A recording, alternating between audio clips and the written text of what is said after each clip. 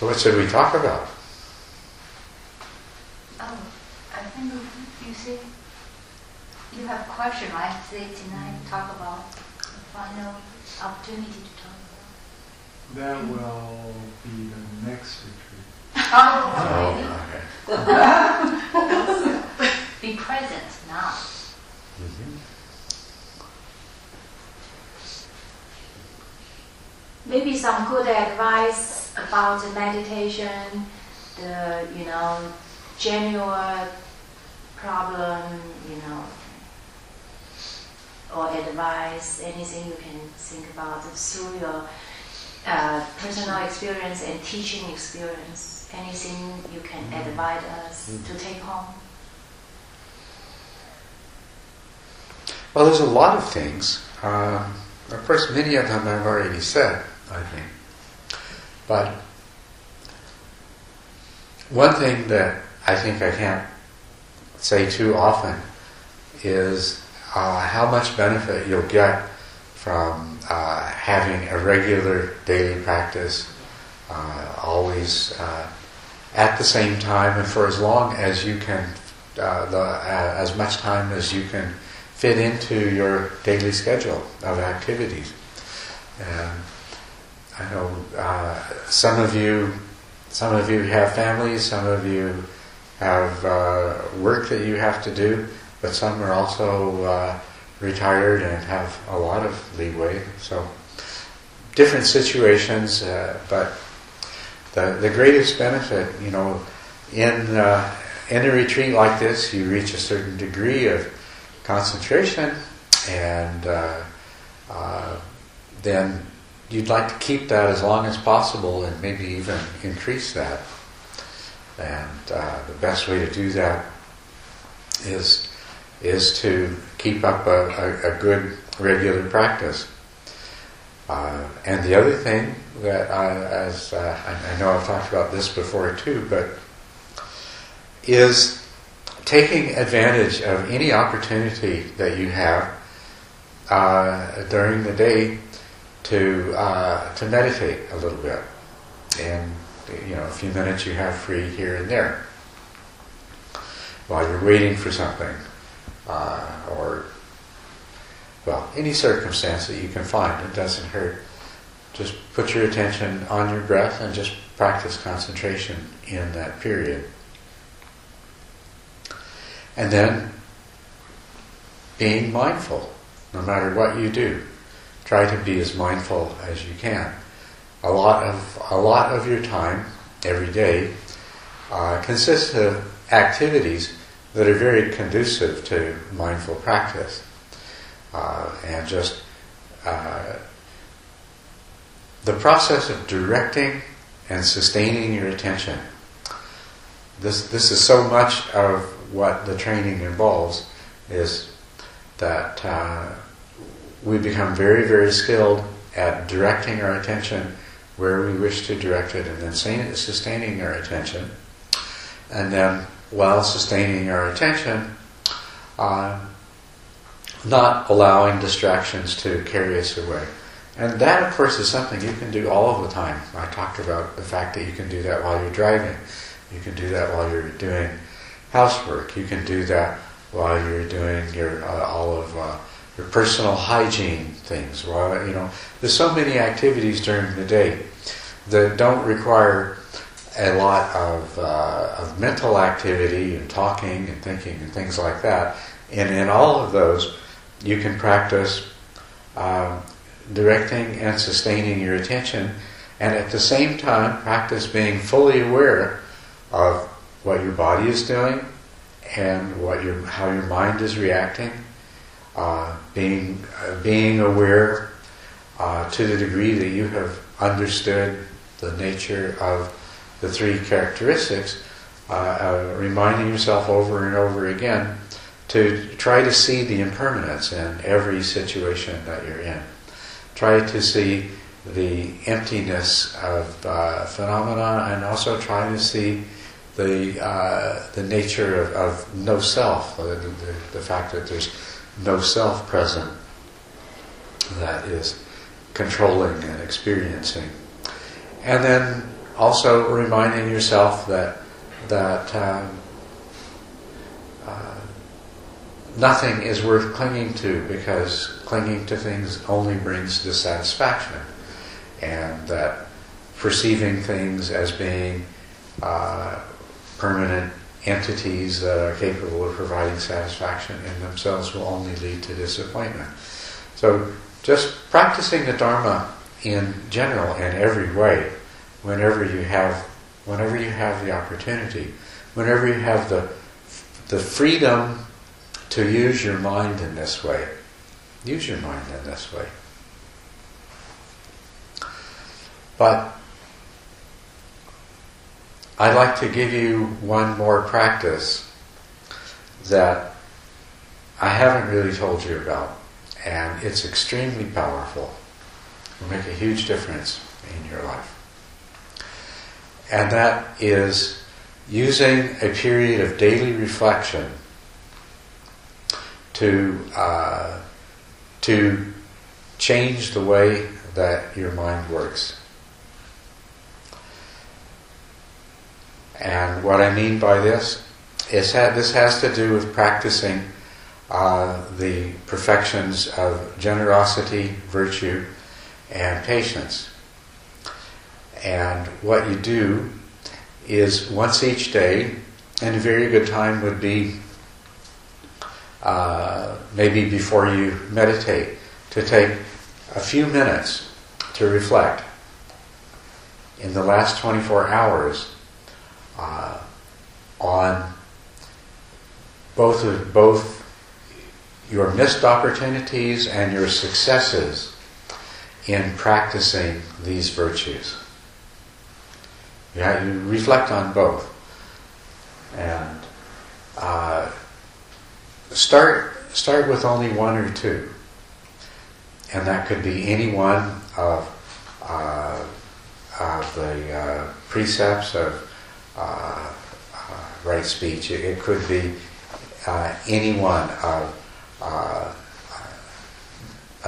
refraining from wrong speech, refraining from harsh speech, refraining from divisive speech, refraining from gossip and idle speech, or not causing harm to other beings, not taking what is not freely given, any kind of conduct in intimate relationships with others that is not as unwholesome and could cause suffering to anyone. So not just sexual misconduct, but any kind of close, intimate, personal relationship has that potential. And so that's one of the things that you could take. Or you could take instances of ill will, impatience, anger, hatred, anything like that. You could take the practice of generosity. So you can take any one or two of these and make this the basis for a practice to change the way your mind works, to change the way you are, to change your karma, and to purify your virtue.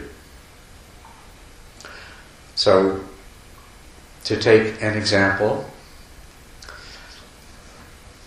you might decide that it's ill will and impatience, negative states of mind that arise, out of aversion, that you would like to change in yourself.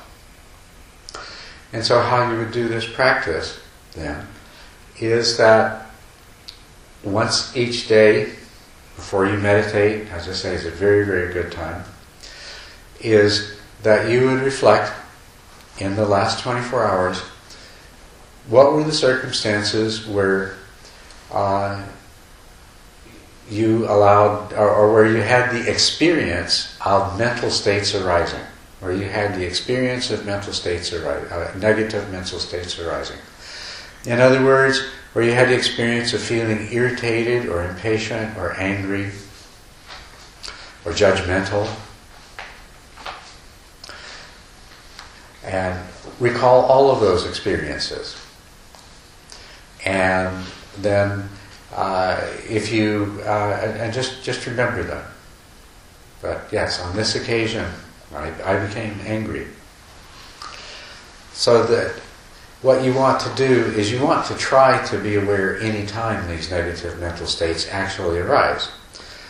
Best of all, you want to be aware before they arise. So you're trying to do this.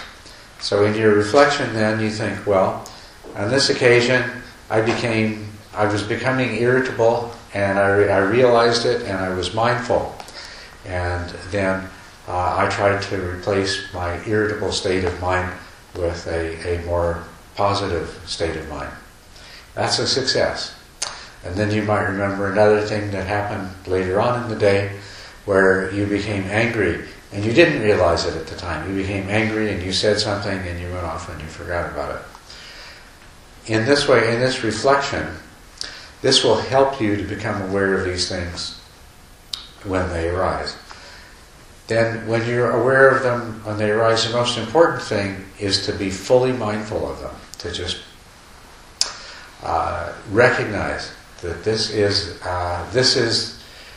a negative mental state arising. And you can put a label on it. This is anger. This is impatience. This is irritability. This is judgment. And see it objectively. See it that this is something my mind is making. This is something my mind has created. My mind has created it out of past conditioning. I'm not angry because what this person said. I'm angry because my mind is conditioned to react with anger. Try to see it and understand in that way. And you may not immediately see it and understand it in that way, but try to remember that and observe the anger and observe it as just a phenomenon that's coming up. And keep in mind that you don't blame yourself for this, for being angry, because you're angry right now because in the past you created the conditions for anger to arise. You created the karma to become angry in the present. Now, what do you do with it when you feel the anger is there? Well, if you're mindful, you have the chance not to act on it. If you're mindful, you can restrain yourself from speaking out of anger or acting out of anger. And that's a good thing.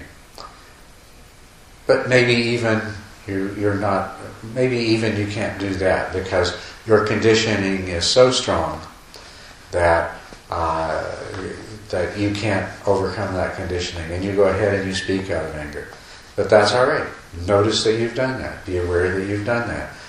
Be aware that this anger causes actions, and this actions will produce consequences. The most immediate consequence of speaking out of anger is that it hurts somebody else in some way.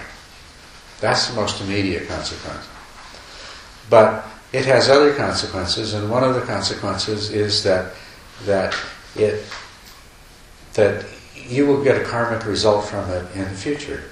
And one kind of karmic result is that it keeps that tendency to become angry and speak out of anger happening, to continue it. Right? That's the antidote. You see, when you recognize that, when you recognize that this anger is something that's unwholesome and undesirable, even though you've said something, that's an antidote to that karma. If you just say something out of anger and then say, "Oh, I shouldn't have said that," and push it out of your mind, the imprint is still left in your mind. The imprint is still there. But if you look at that and say, "I shouldn't have said that," and then clearly recognize why, and clearly hold the wish that you can cease to act out of anger in the future, that also makes an imprint. That makes a very strong imprint as well. that makes an imprint that counteracts the other one. And so now you don't need to feel bad, you don't need to beat yourself up because you became angry and spoke out of anger. You've carried out an appropriate reaction. After a while you'll find that you can restrain yourself before you speak or act. And then after a while you'll find the anger comes up and that you can actually let go of the anger and replace it with a more wholesome mental state, a mental state that is based in understanding and compassion. There are many different things that can cause you to become irritable or impatient or angry. Some of them involve people, some of them involve situations, some of them involve inanimate objects. But if you can bring mindful awareness and understanding into the situation, and if it involves another person, if you can bring compassion into the situation, then these can replace the anger. And each time you do this, it has a very powerful effect of replacing the seeds for negative mental states with the seeds for positive mental states. Well, first by planting the seeds for a different kind of karma, and then as you continue to do this, eventually you're replacing the karmic seeds for negative mental states with the karmic seeds for positive mental states. After a while, you become a different kind of person, and so in this way, you change yourself, and you purify your virtue, and you become a kind of being who can more easily succeed in the path of meditation, and more easily succeed in attaining to the path to awakening. But the problem, of course, that we always have is that we have good intentions and good hopes and good aspirations. We say to ourselves, I would like to never engage in wrong speech of any kind.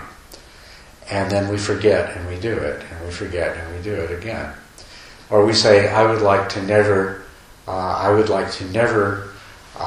act and speak out of anger and impatience again. But we forget, and anger and impatience arises, and we act and speak, and it happens over and over again. So just having the intention and just having the wish by itself is not enough. We have to have the mindful awareness to know when those emotions arise, and to recognize, to remember that this is something that we want to change. And that's where the reflection comes in. The daily practice of reflection. You may decide tonight that, okay, I'm going to work on purifying my virtue with regard to what we just talked about, negative mental states. Then you reflect tomorrow, and you may find that there wasn't a single time in that 24 hours that you remembered, that you'll reflect and you'll remember several times you became impatient or angry, and not once did you remember at the time. But you reflect on it, and you remember those circumstances, and you remind yourself, if I had remembered, then I might have restrained myself. Or if I had remembered, I could have reminded myself of to be understanding and compassionate, rather than allow this mental state to arise. Or if it was just a case of irritability, and you recall that, well, I got myself in a bad mood because I got irritated because this broke, and then I missed that important phone call, and then this other thing happened, I ended up in a bad mood and was very irritated. You can remember that and say, okay, that made me unhappy. That caused me to do other things which created problems as well. And you say, if I had only had the mindfulness when I began to be irritated, I could have stopped that. You see? So you remember that and you think about that. Now the effect that has, it may be for a few days that you still don't ever remember at the time. But after a few days of reflecting every day, it will start to happen that you start to be aware of it at the time. So now you have the opportunity to respond appropriately. rather than just letting the old conditioning, the old karma, play itself out and reinforce itself so that it will happen again and again. You have the opportunity of capturing the moment, practicing mindful awareness, and changing the conditioning of your mind. So after you do this for a while, you'll still remember missed opportunities, but now you'll also recall the times where you became aware and you practiced mindfulness at the time that the mental affliction was arising. That's important to reflect on that too. You see that's a positive reinforcement, and that helps as well. And so then you continue practicing in this way, and eventually you'll catch yourself every time. And then you continue practicing in this way, and you'll notice that the number of occasions in which these negative mental states arise begins to become fewer. And the strength of your reaction becomes weaker, so that something that would have made you angry only makes you irritated. Something that would have made you quite upset only causes a mild feeling of impatience. And you continue to practice in this way until you become essentially freed of this kind of negative mental state. You can do this with every one of the virtues that we talked about. If you recognize that one of the problems that you have is that you have strong attachments to things,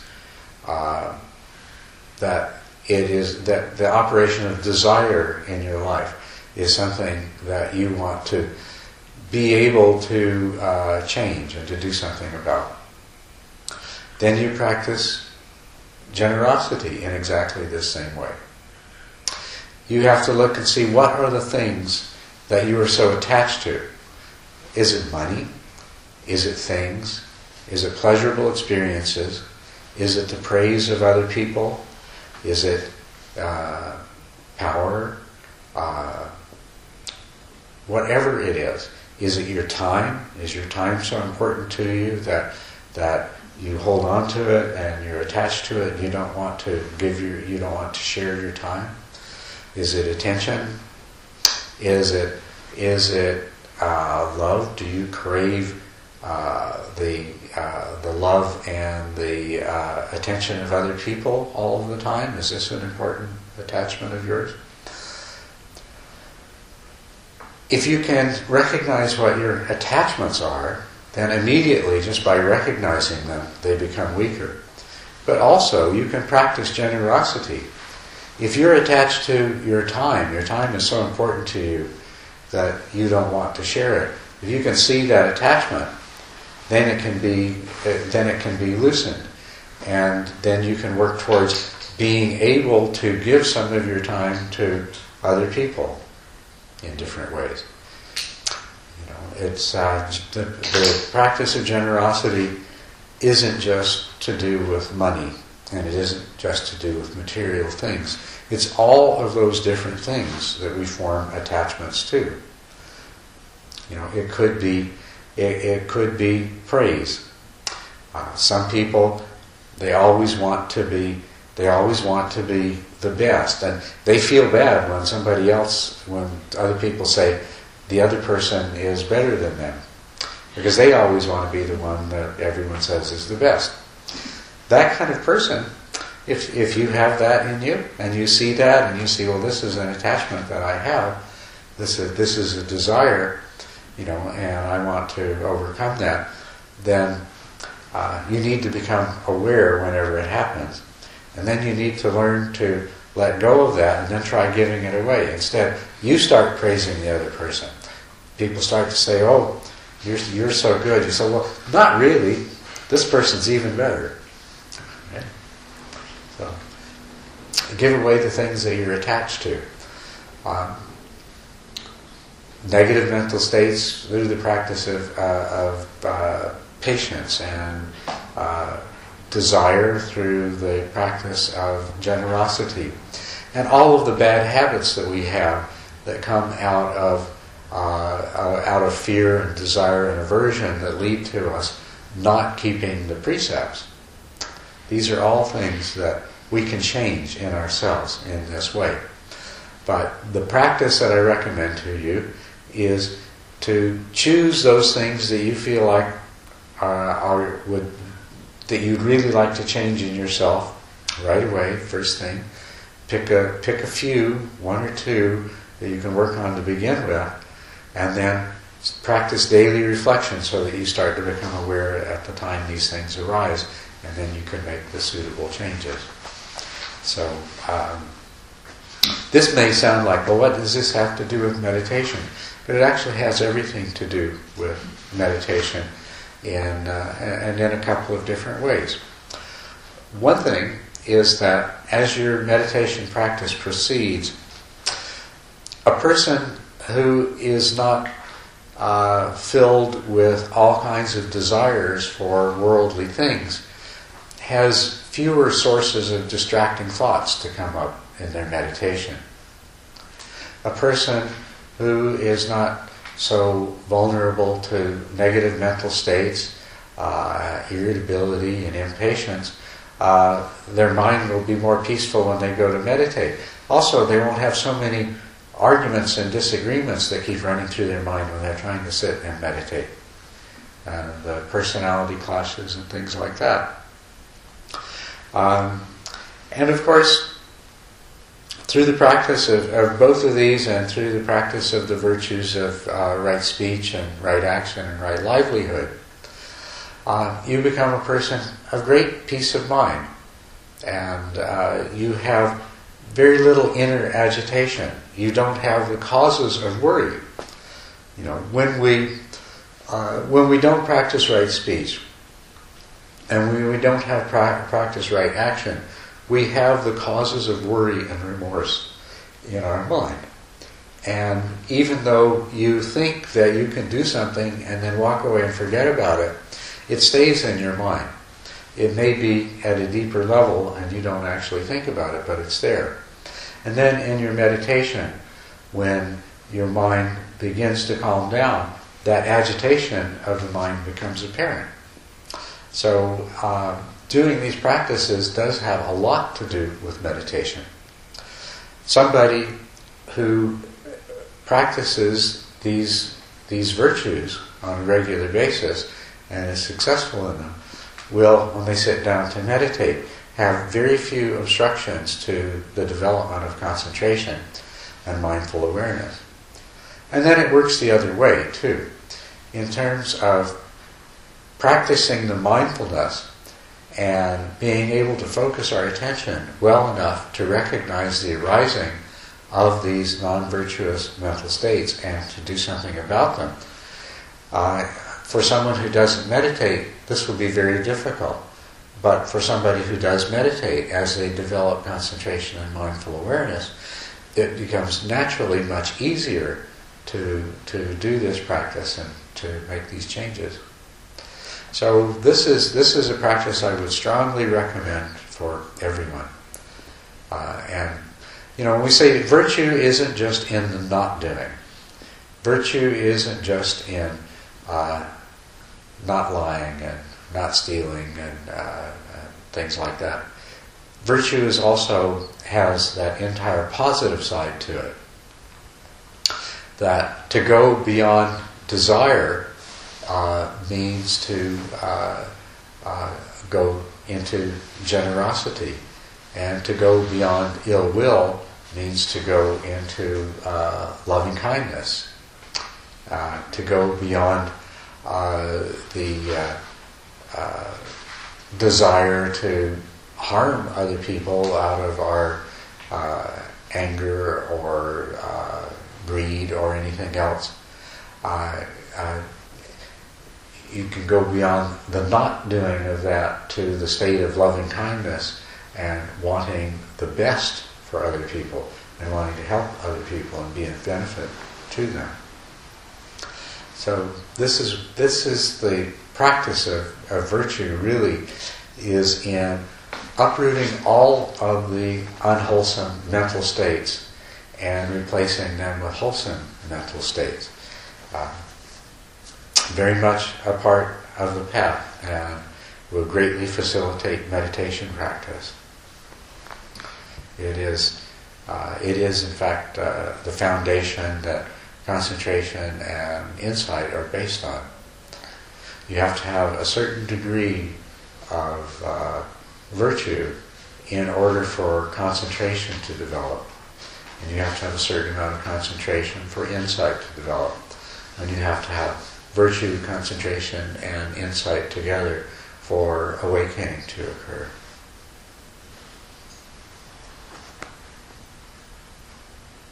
So that's one suggestion. Make your whole life your practice. I have a question. Mm-hmm.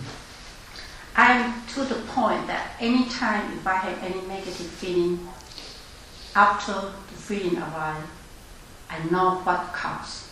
Good. But I couldn't stop before it arrived. Mm-hmm. I'm always aware of it after the feeling, Mm-hmm. arrives. Yeah. So now I'm trying to prevent it arise, but I always realize after it happened. So and then I get mad with myself, say, I should know that, I knew how come I get upset.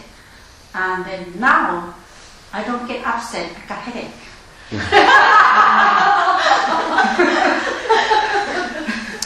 So I don't know what to do, how to prevent for it happens. Stop getting mad at yourself. What? Stop getting mad at yourself. So I get mad with myself. Yeah. So you think I get mad, the headache was caused by because I get mad with myself. I think so. So this is so now you're at the stage where now you always are aware of it when the mental state arises. Almost any kind of negative feeling, I know what it's caused. After it happened, I would say, because whatever all the reasons you have mentioned. And are you aware of it in time to keep from acting on it or saying something? Well, if with my husband, I will act out. He's the only person I don't befriend.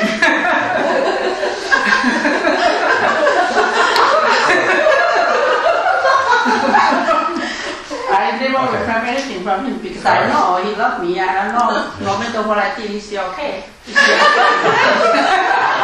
So I keep it wild. But see, what happens is you have a habit of mind that produces that it's, call it karma, call it conditioning, call it a habit of mind. First, it produces the negative mental state, and then secondly, that at least if it's your husband, causes you to go ahead and say something, right? Right. So those things are already there, and you want to change them. I think he also had tendency to provoke me. I don't know why. Well, he couldn't do it if you didn't already have the predisposition for it in your mind. Well, I think he cares so much about my health. And I told him, because you're worried if I die, you don't have any companion. That's why you try to kill me. He knows I have so many cancer and I can die anytime. And one time he said, if you die, what am I going to do? I don't know. I cannot survive anymore. Wow. So I say, so if I get up late, he get mad. If I don't eat right, he get mad. If I go to bed late, he get mad. And it's just try. If I forget to take my medication, he get mad. If I take too much, he get mad.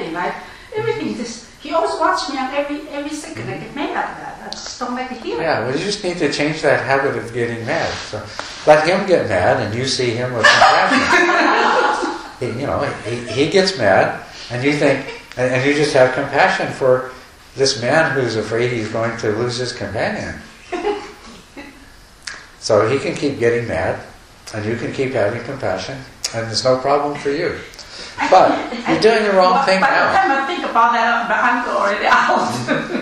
You know what I'm saying? Yeah, I know but you see, you can't change what happens now. If you get mad, you can't change that. That's your past conditioning that caused you to get mad. You can't change your past conditioning. But you can change your future conditioning. But you tell me that you're not. You're saying, I get mad at him, and then I realize it, and then I get mad at myself. Well, now how does this help? I didn't think about my headaches caused by my angry myself. Thank you so much. But you see, you will never overcome negative mental states by creating another negative mental state, even if it's aimed at yourself. Just creating new negative mental states isn't going to do anything at all to remove the conditioning for negative mental states.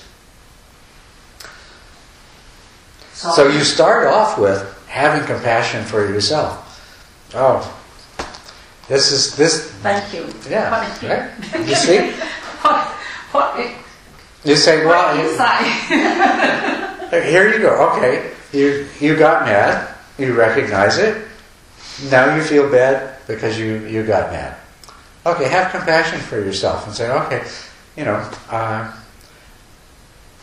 let me try to replace this negative mental state with one that is wholesome, which is compassion is a good example, or loving kindness is a good one. Your husband says something, and he gets mad because he's worried about losing a companion. So instead of you getting mad back, you have compassion for him. Whatever it was that you said, you say, well, I'm sorry I said that.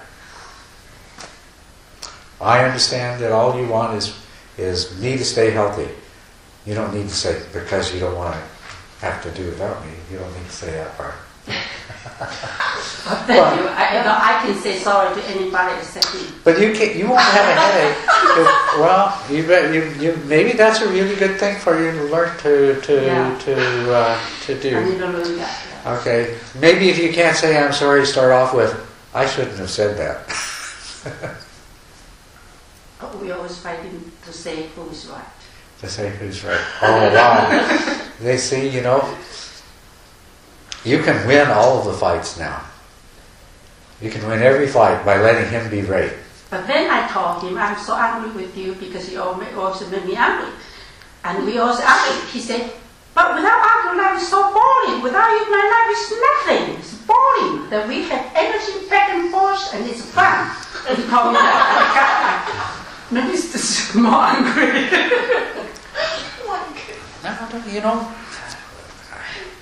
you don't have a problem at all. I mean, if you get over getting upset, he'll find you boring. He'll stop getting mad at you because he won't care whether you die. Not so much, but I just I haven't argued with him ever since October. No, it's really.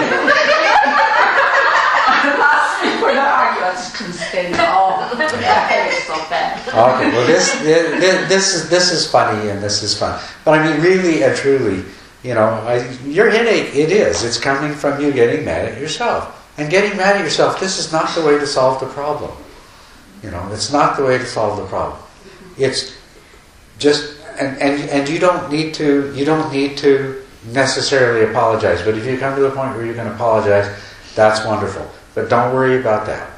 You don't need to, all you need to do is be mindfully aware. Just examine the whole situation. This is the mental state, this is the cause of the mental state, and this doesn't make me feel good. This doesn't serve me. Makes me do things, doesn't make my husband feel good. These negative mental states are not conducive to my spiritual practice. That's all you have to do, is recognize that. Plant that seed and let that seed begin to grow. But don't get mad at yourself. Right? Just and I think if you do that, there won't be any headache either. Yes.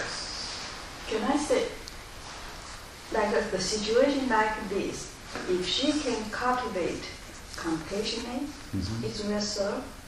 Like if she can develop compassion, yeah. Is that going to help her not upset? It certainly is, yeah. Yeah, that's why I say compassion for myself first, and then Yeah, if she can have compassion. First of all, if she's getting mad at herself, she better start with developing compassion for herself so she stops getting mad at herself. You see, and the reason you get mad at yourself is that you believe you're in control of your emotions and your behavior to a degree that you're not really. I mean, none of us are. You know, we imagine to ourselves that we have so much more control than we really do. You know, so the only way that you can get mad at yourself is by making that unrealistic assumption that somehow you can do the impossible and keep yourself from doing the things that you have the karma to do. You know? So first she has to have the compassion to stop getting mad at herself. But what that will lead to is that she'll come to have the compassion not to get mad at her husband or at anyone else in other circumstances. And this all spills over into everything else. I mean, if she practices this in her interactions with her husband, other circumstances with other people will not so easily cause anger to come up, and instead compassion will be there instead. Yeah. I have a question. Take her case as example. I have a karma question. Is that possible if she doesn't solve this problem this life? I mean, she's not getting graduate from this relationship, so she will get him as a for husband next life again. Next time I will be the husband.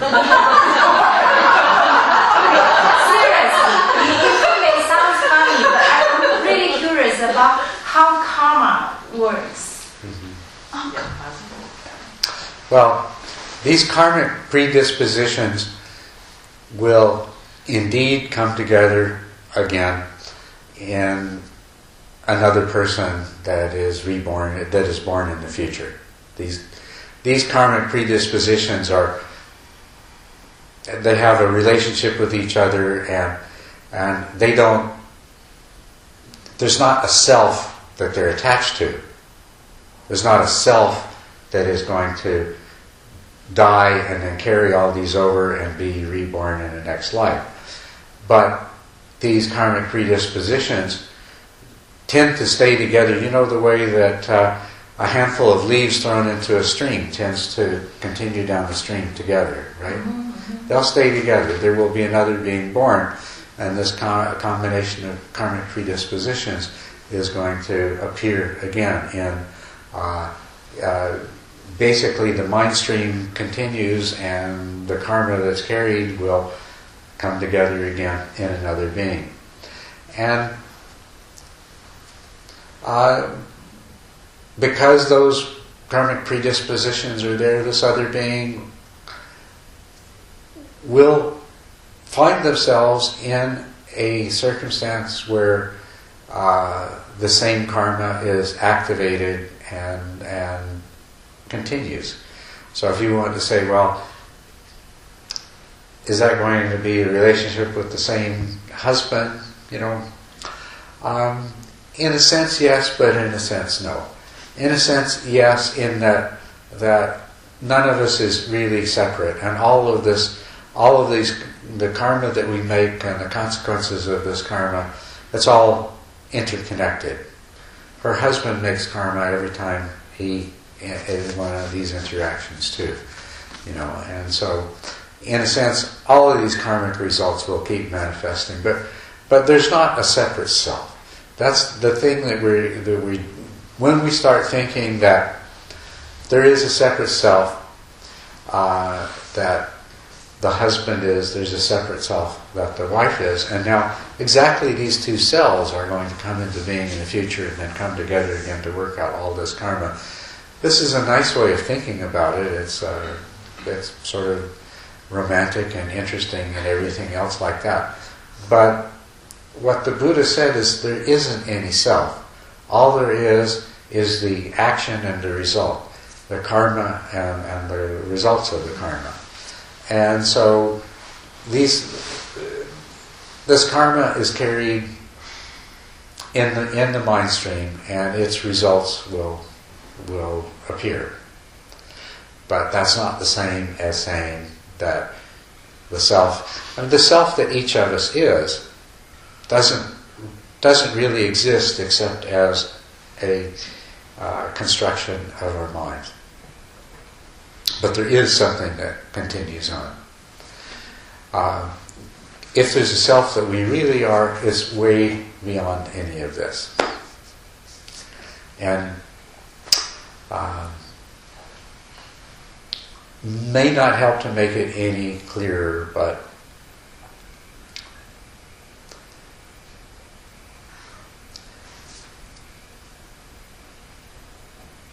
the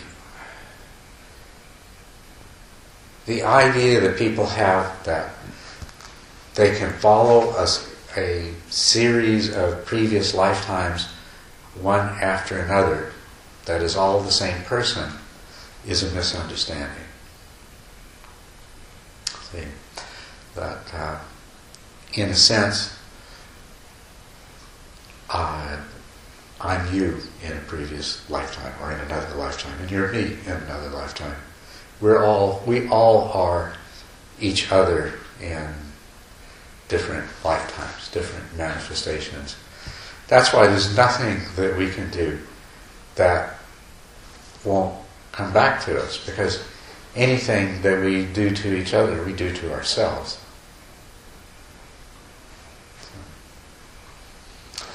And this just keeps happening over and over again.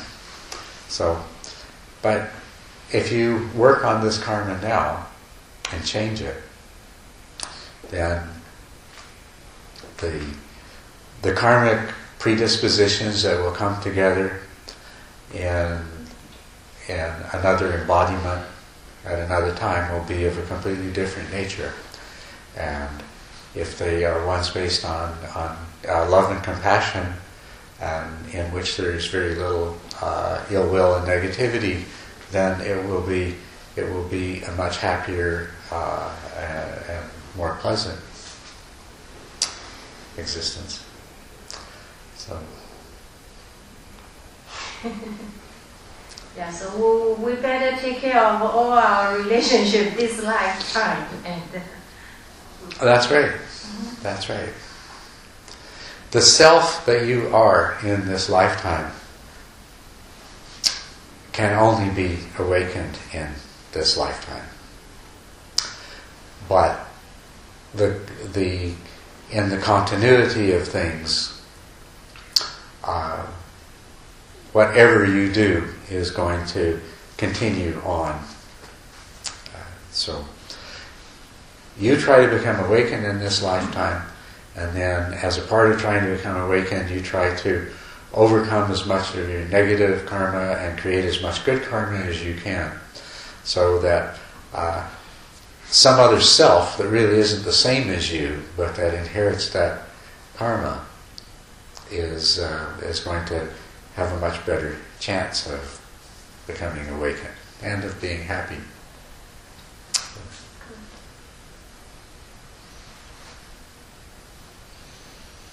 It's a difficult thing when we start talking about this, and it's mostly easier to talk about rebirth as though there was a self that's being reborn. This is what people are most comfortable with.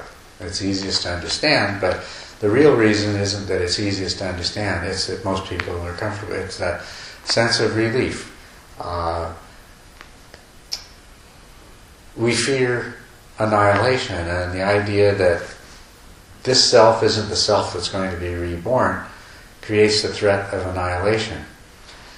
And the whole point of the Buddhist teaching and the awakening is there is no annihilation, but that's not because this same self is reborn. So when we talk about it, rather than just glibly talk about, just glibly say that, oh yeah, she'll be reborn and she'll probably have to work this out with her husband next lifetime, which feeds into the both the fear we have of annihilation and the hope that we won't be annihilated and that we will come in the next life. I mean, rather than state it in that easy way, I'd much rather put it a little more accurately. I mean, after all, think about this. If you've had infinite previous lives, but what is the impact of that on you, your experience in this life? I mean, can you remember them? Do you take pride in what you accomplished in your last life, and does it console you in any way? It doesn't. Really, the only benefit that could come if you could remember previous lives is that you could learn the lessons from observing those, and that's what the Buddha did. On the night of his enlightenment, he reviewed hundreds of thousands, some uncountable number of previous lives, and learned from them. But that's the only thing, is that we learn from those previous lives. And there's no self in, suppose you have a memory of another person's life experience that took place 100 years ago. Is that any different than hearing somebody tell a story, or seeing a movie, or for that matter, having a genuine recollection of somebody else's life? I mean, it was somebody else's life. It was a different person. So other than what you can learn from it, there's really nothing to be gained from all of these past lives anyway. There's cause and effect, and karma has results, and what we are is a karmic result. But beyond that, the personality part of it, the self part of it in previous lives, it doesn't give us anything, nor in a future life. To anything that we, any hope that or attachment that we put in a future life, even if you were reincarnated and it was you again and another, if you couldn't remember this, what would be the difference? You'd never know. It'd make no difference at all. So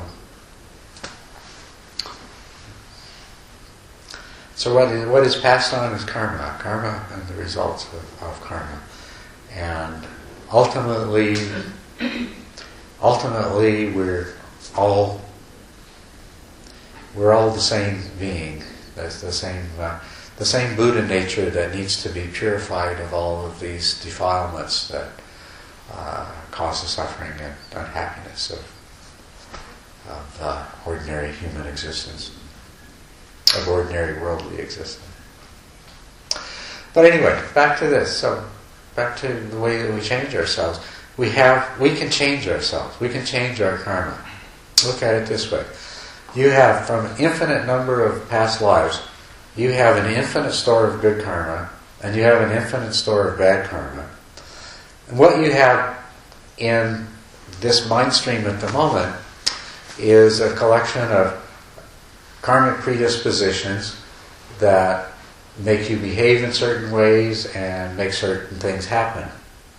And you can change that. You can replace what's there with something better.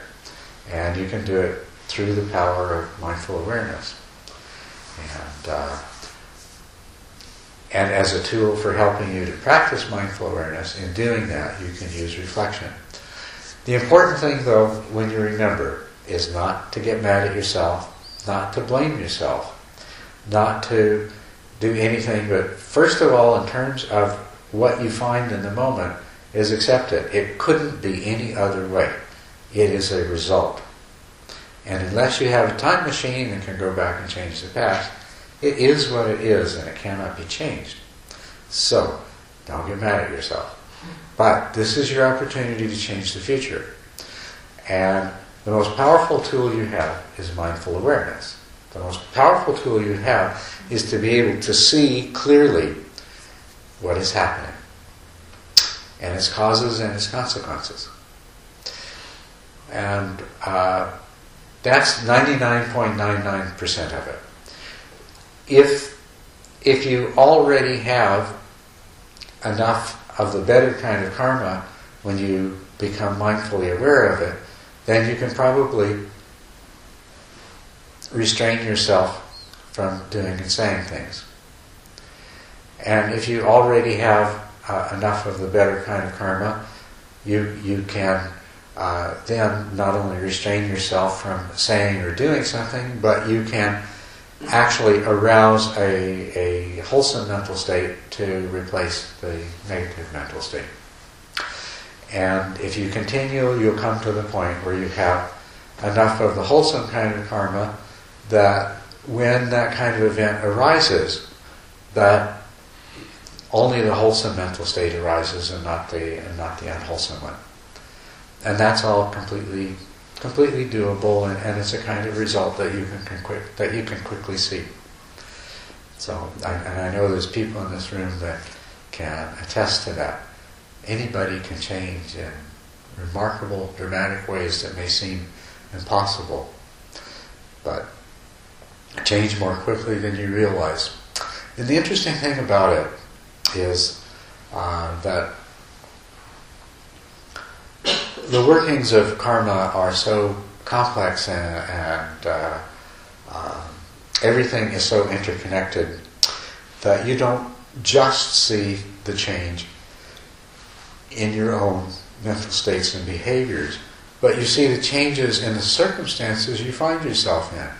You see the changes in the kind of experiences that life presents to you and that arise for you. So you also you find your whole life changes when you do this.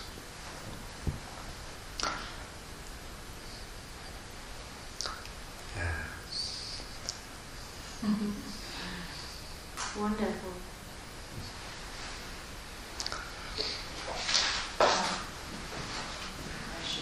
Yes, yeah. Okay, you say the awareness. Mm-hmm. If we mindful and we can see ourselves what's wrong and try to change it. But human beings, most of them, you don't realize. What's wrong? Yes. Like your own personality, you don't realize, this is not right. So how to utilize this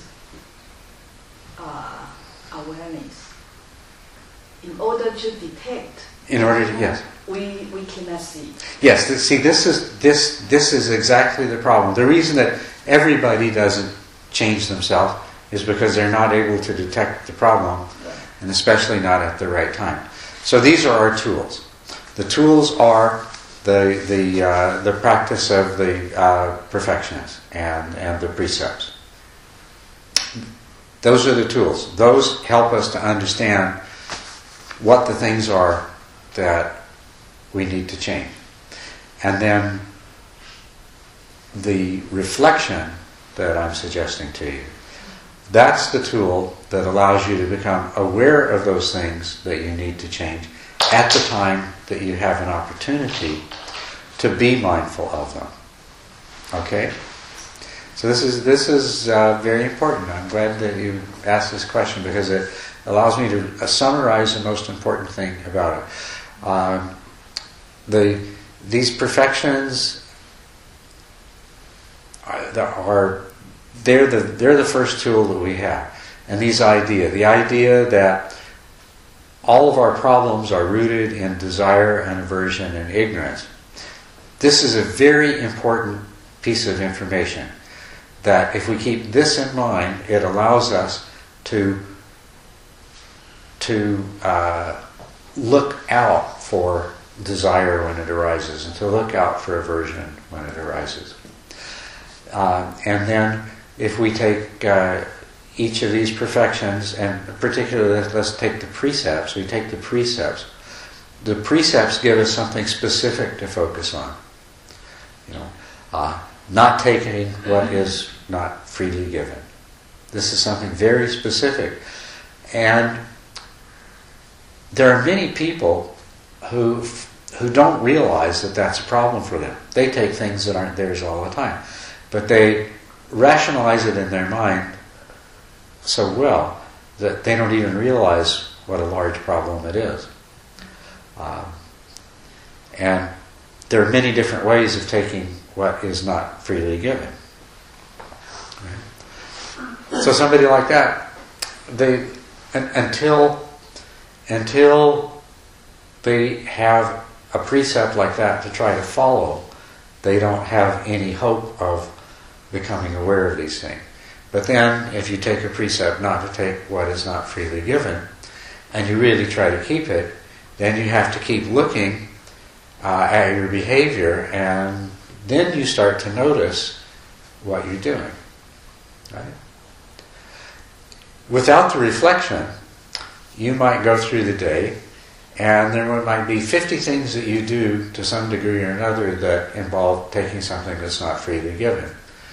But you have such a strong habit that you instantly rationalize it that you're not even aware of it. You know, you walk over to somebody's ballpoint pen and you take a box of paper clips home from the office and you don't report something on your income tax. And by the end of the day, there's all these times that you've done things, you know, and you don't even know about them because in every case it's. But then if you reflect, then you're going to start to notice, you're going to start to remember. So that's the precepts are the first tool, and the reflection is the second tool. And then the mindfulness that's the most important one of all. This is all to bring the mindfulness in. And it's not so much about changing what you do through your willpower or changing it yourself as it is through allowing mindfulness, mindful awareness, to change the predispositions that you have, to weaken those. Then it becomes easy to restrain the behavior. And then also it becomes easy to let go of the unwholesome mental state or the unwholesome action and replace it with something that's wholesome. So I can't stress enough, mindful awareness is the most powerful part of this. It's just knowing when you do it. And even if you don't realize till 10 minutes after you've done it, you can still practice mindful awareness. You can still examine the action and the causes and the consequences and let ignorance be converted into wisdom. This is really what you're doing. Bottom line, this is really what this is all. This is the practice of using mindful awareness to convert ignorance into wisdom. And the more wisdom there is and the less ignorance there is, then there is less ability for desire and aversion to drive your behavior. But like in terms of personality, you say, well, the personality trait might be that somebody's proud or prideful. Yeah. So until they become aware that you can't make somebody. You only work on your own pride. That's right. Yeah, you can't change anybody else's.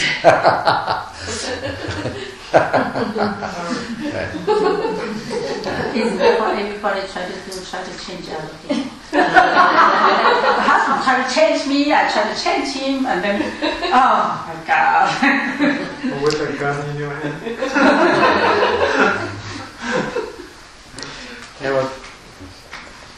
Yeah, if you try to change other people, you maybe don't get headaches. Huh? Oh, probably get more headaches. Different kind of headaches. Do you introduce it to him in just in a subtle way, or not to change them, because you really can't change a person; they have to change themselves, like to kind of help them out with that? Well, yes. Any opportunity that you ever have to help somebody else let go of an unwholesome mental state, then you should do that. But at the same time, you have to recognize that it might not work. A lot of times, it's not going to work. The ability to do that is what's called skillful means. And you have to develop skillful means. And it's not easy. And you have to, for it truly to be skillful means, you've got to be coming from a pretty pure and clear place. It's not if you're coming from a place of judgment, the other person's going to detect it immediately and they're going to resist. It's only if you're coming from a place of love that at an unconscious level they're going to allow themselves to be open in the first place.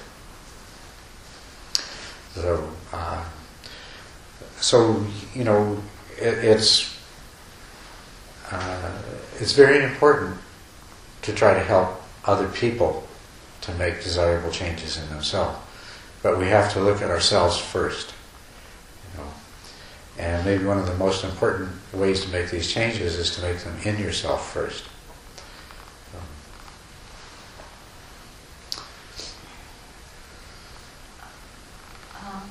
A kind of question regarding to, I read some book and those masters, they suggest, people ask and they suggest this the most important thing is just mindful to watch, observe all the thoughts, behavior or feeling, whatever, and the most important, they are emphasized again and again for several months to just watch, observe. No any further correction or anything. And I also remember the first time I met you, and I also asked a question, and I think at that time you also suggested me just observe and watch, and I asked, that's it? They said, yes. Yeah. Just watch, okay.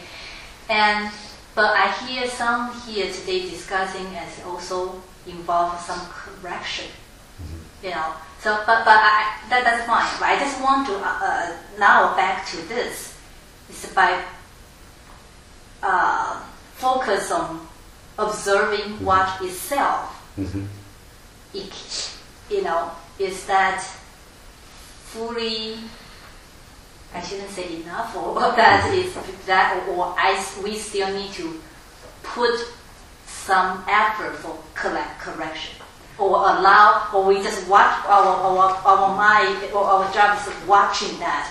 Then allow the wisdom to correct itself, or we should, put a personal effort.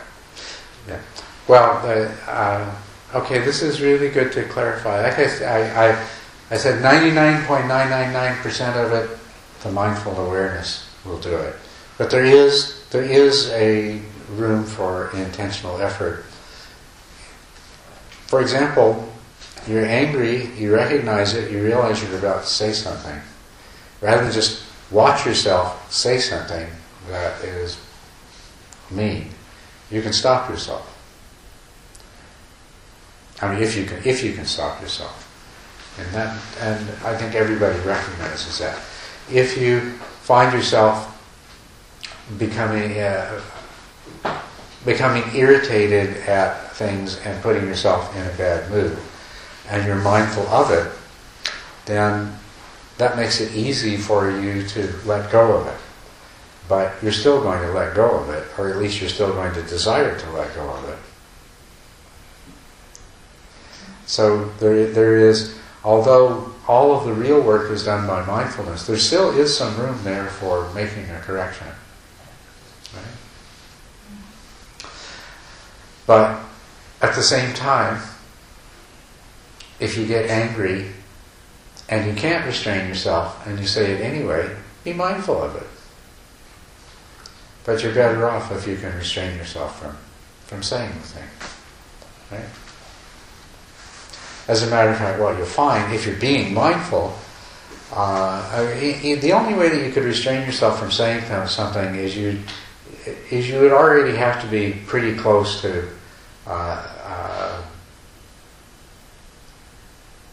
not needing to say that anyway, right? And then you would be able to not do it. But if you can't restrain more likely what would happen is you become angry, you're about to say something, you do restrain yourself, and then the other person says something else, and then you end up saying it anyway. That's more likely what's going to happen, right?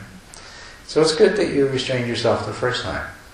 But it's also absolutely no reason to blame yourself for when the situation continued and you went ahead and said it. Just be mindful. Be mindful of the whole thing. And the point that you're making is it's very important. You don't really have that control over your mental states, and you don't really have that control over your actions that you think you do. But if you're just mindful, you will come to have that. It's a great state of progress when you come to the point where you can be mindful of something and let go of it, and it goes away. So, okay. At least so far, I practice mindful watching of the. And that will do the trick. You practice this mindful watching, but.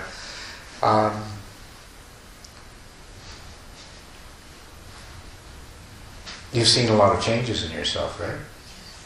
You've seen a lot of changes in things you say and do, but you've also seen a lot of changes in the attitudes that arise in reaction to situations, too, right? And that's the result of it. So, if you were to say, well, if I say that, there's a lot of changes in the things I say and do, and I take credit for that by saying that I now stop myself from doing those things. Do you really? No. You've changed yourself so that the impulse to say those things comes out, but you can let go of it when it comes up. And that even that letting go is that's not through the power of your will in the moment. It's just because you've already got to a point where, it could go either way. It's not 49-51, it's 50-50, and that's where you let go of it and then it's gone. But because it's 50-50, if you weren't mindful, if you were distracted, if your judgment was clouded through fatigue or drugs or something like that, then comes 50-50 and you might go ahead and say the thing. But if it's 50-50 and you have mindful awareness, you let go of it. So, you're absolutely right. No point in trying to change anything because you can't change it in the moment. But if you've already made the change in the past, then you can allow the change to manifest in the present moment. But I find that what you just say is very true because from my own personal experience, if I'm mindful, most of the time I let go of those unwholesome, speech or thinking. Most of the time when I make a mistake, it's because I'm not mindful. That's right. Yeah, either I'm too overexcited or too tired or anyway, if I'm not mindful, it's very dangerous because I just react very quick, very fast. That's right. And then I regret afterwards. Yeah, that's right. Mindfulness has to be there. Yeah. And without it, and that's the unfortunate part of it. You stop practicing mindfulness, then the habitual patterns come back, and then as soon as they come back once, if you continue not to practice mindfulness, they start to come back more and more often, and you can end up back where you started. That's the unfortunate part of it. And that's why, we speak of, these are all hindrances. Worldly desire is a hindrance, and ill will is a hindrance, and these are hindrances which can be overcome, they can be suppressed, you can condition yourself away from them, but the roots still exist. You can become a totally virtuous person, and then if you cease to practice mindfulness and you cease to practice the virtues, you can regress.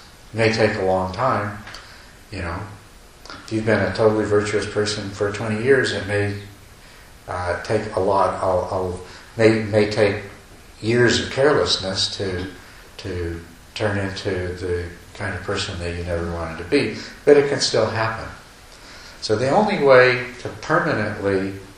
to make these changes permanent, the only thing that permanently uproots the control of desire and aversion and ignorance in our life is awakening, is enlightenment.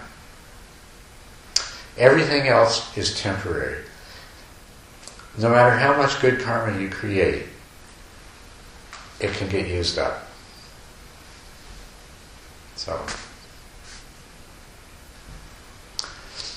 But nevertheless, in order to get to the point of awakening, you need to work on making these changes in yourself. And it's a really good deal because you get to enjoy the immediate benefits of it. As you get rid of all of these unwholesome tendencies, you eliminate a lot of suffering and unhappiness in your life immediately. And then also you start to enjoy all the benefits of the good karma from that. So, good in the beginning, good in the middle, good in the end. Just had a quick question about my mom just wanted to know what the view was on euthanasia and where do you, it doesn't have to be a really long answer. It's forever. It's getting late, and so it probably shouldn't be a really long answer. It'll be a really brief answer. Euthanasia, you mean like assisted suicide sort of thing? Yeah. Well,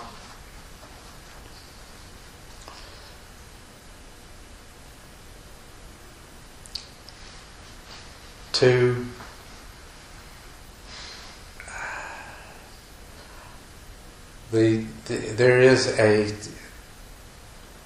human existence is so valuable and so special that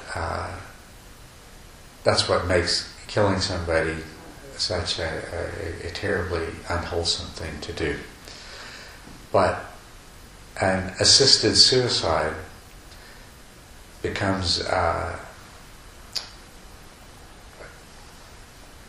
basically the only way that it would really be an assisted suicide is if the person were unable to do it. They wanted to die. They sincerely wanted to die, but they were unable to do that themselves. And there's not a simple answer to this.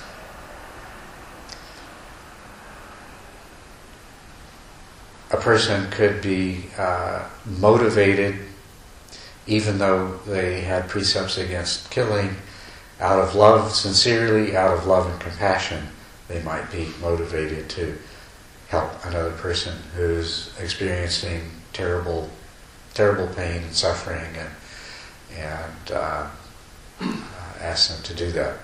In which case, if their motivation is truly out of loving kindness, it's probably not an unwholesome act. It may or may not be wise. And the reason that it may or may not be wise is because the person they're assisting could, theoretically at least, still perhaps achieve liberation in this lifetime. But that's getting pretty theoretical when you start talking real life situations.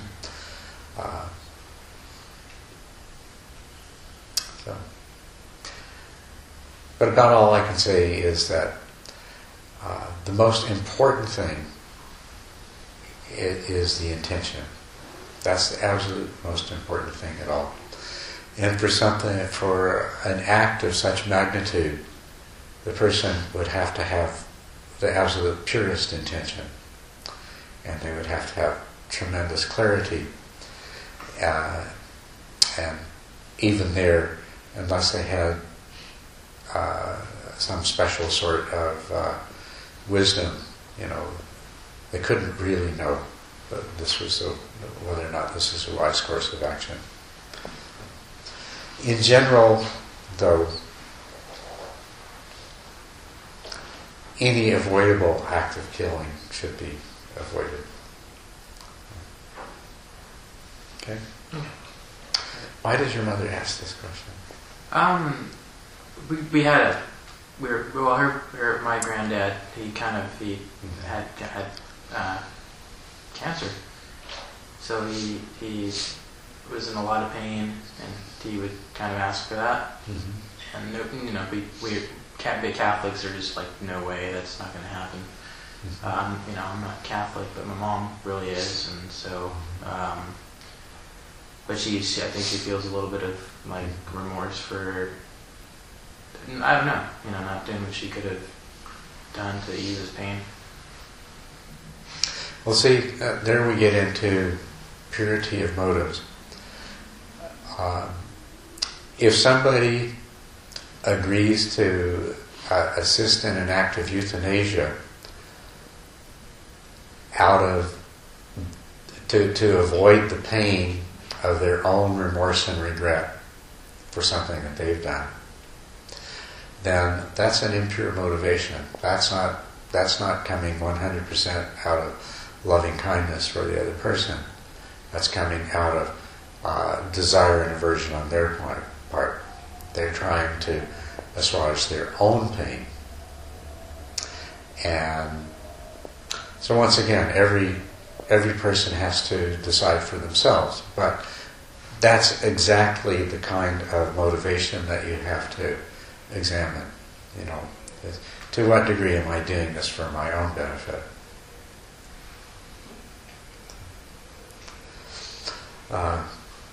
A similar question is to do with if the person is on life support. And as a Buddhist, I have absolutely no problem with, if somebody has signed one of those forms that says, if I'm on life support and there's not a reasonable chance of recovery or of recovering with the faculties necessary for, in other words, the choice between that and living in a vegetative state. There's nothing wrong as a Buddhist with signing those forms or entering into that kind of agreement, or if somebody has made clear in advance that that's what their wishes are, of giving instructions to a physician as surviving family member, so forth. There's no problem in that at all. Okay. The hypothetical euthanasia situation, as I understand you're talking about it, is a person has their faculties, they're conscious, they could potentially become enlightened, but they would rather die. And that's the very complicated situation. And if you're the person asked to assist, as a Buddhist, you would have to be able to plumb to the absolute core of your being and make sure that your motivations were absolutely pure and not in any way selfish before you could consider that. You might go ahead and do that, but then it's like anything else that we do that we create karmic consequences of. We have the karmic consequences. Anyway. Well, running out of time again, unless we're going to stay up for New Year's. I don't think I'm up to staying up for New Year's. I'm sorry.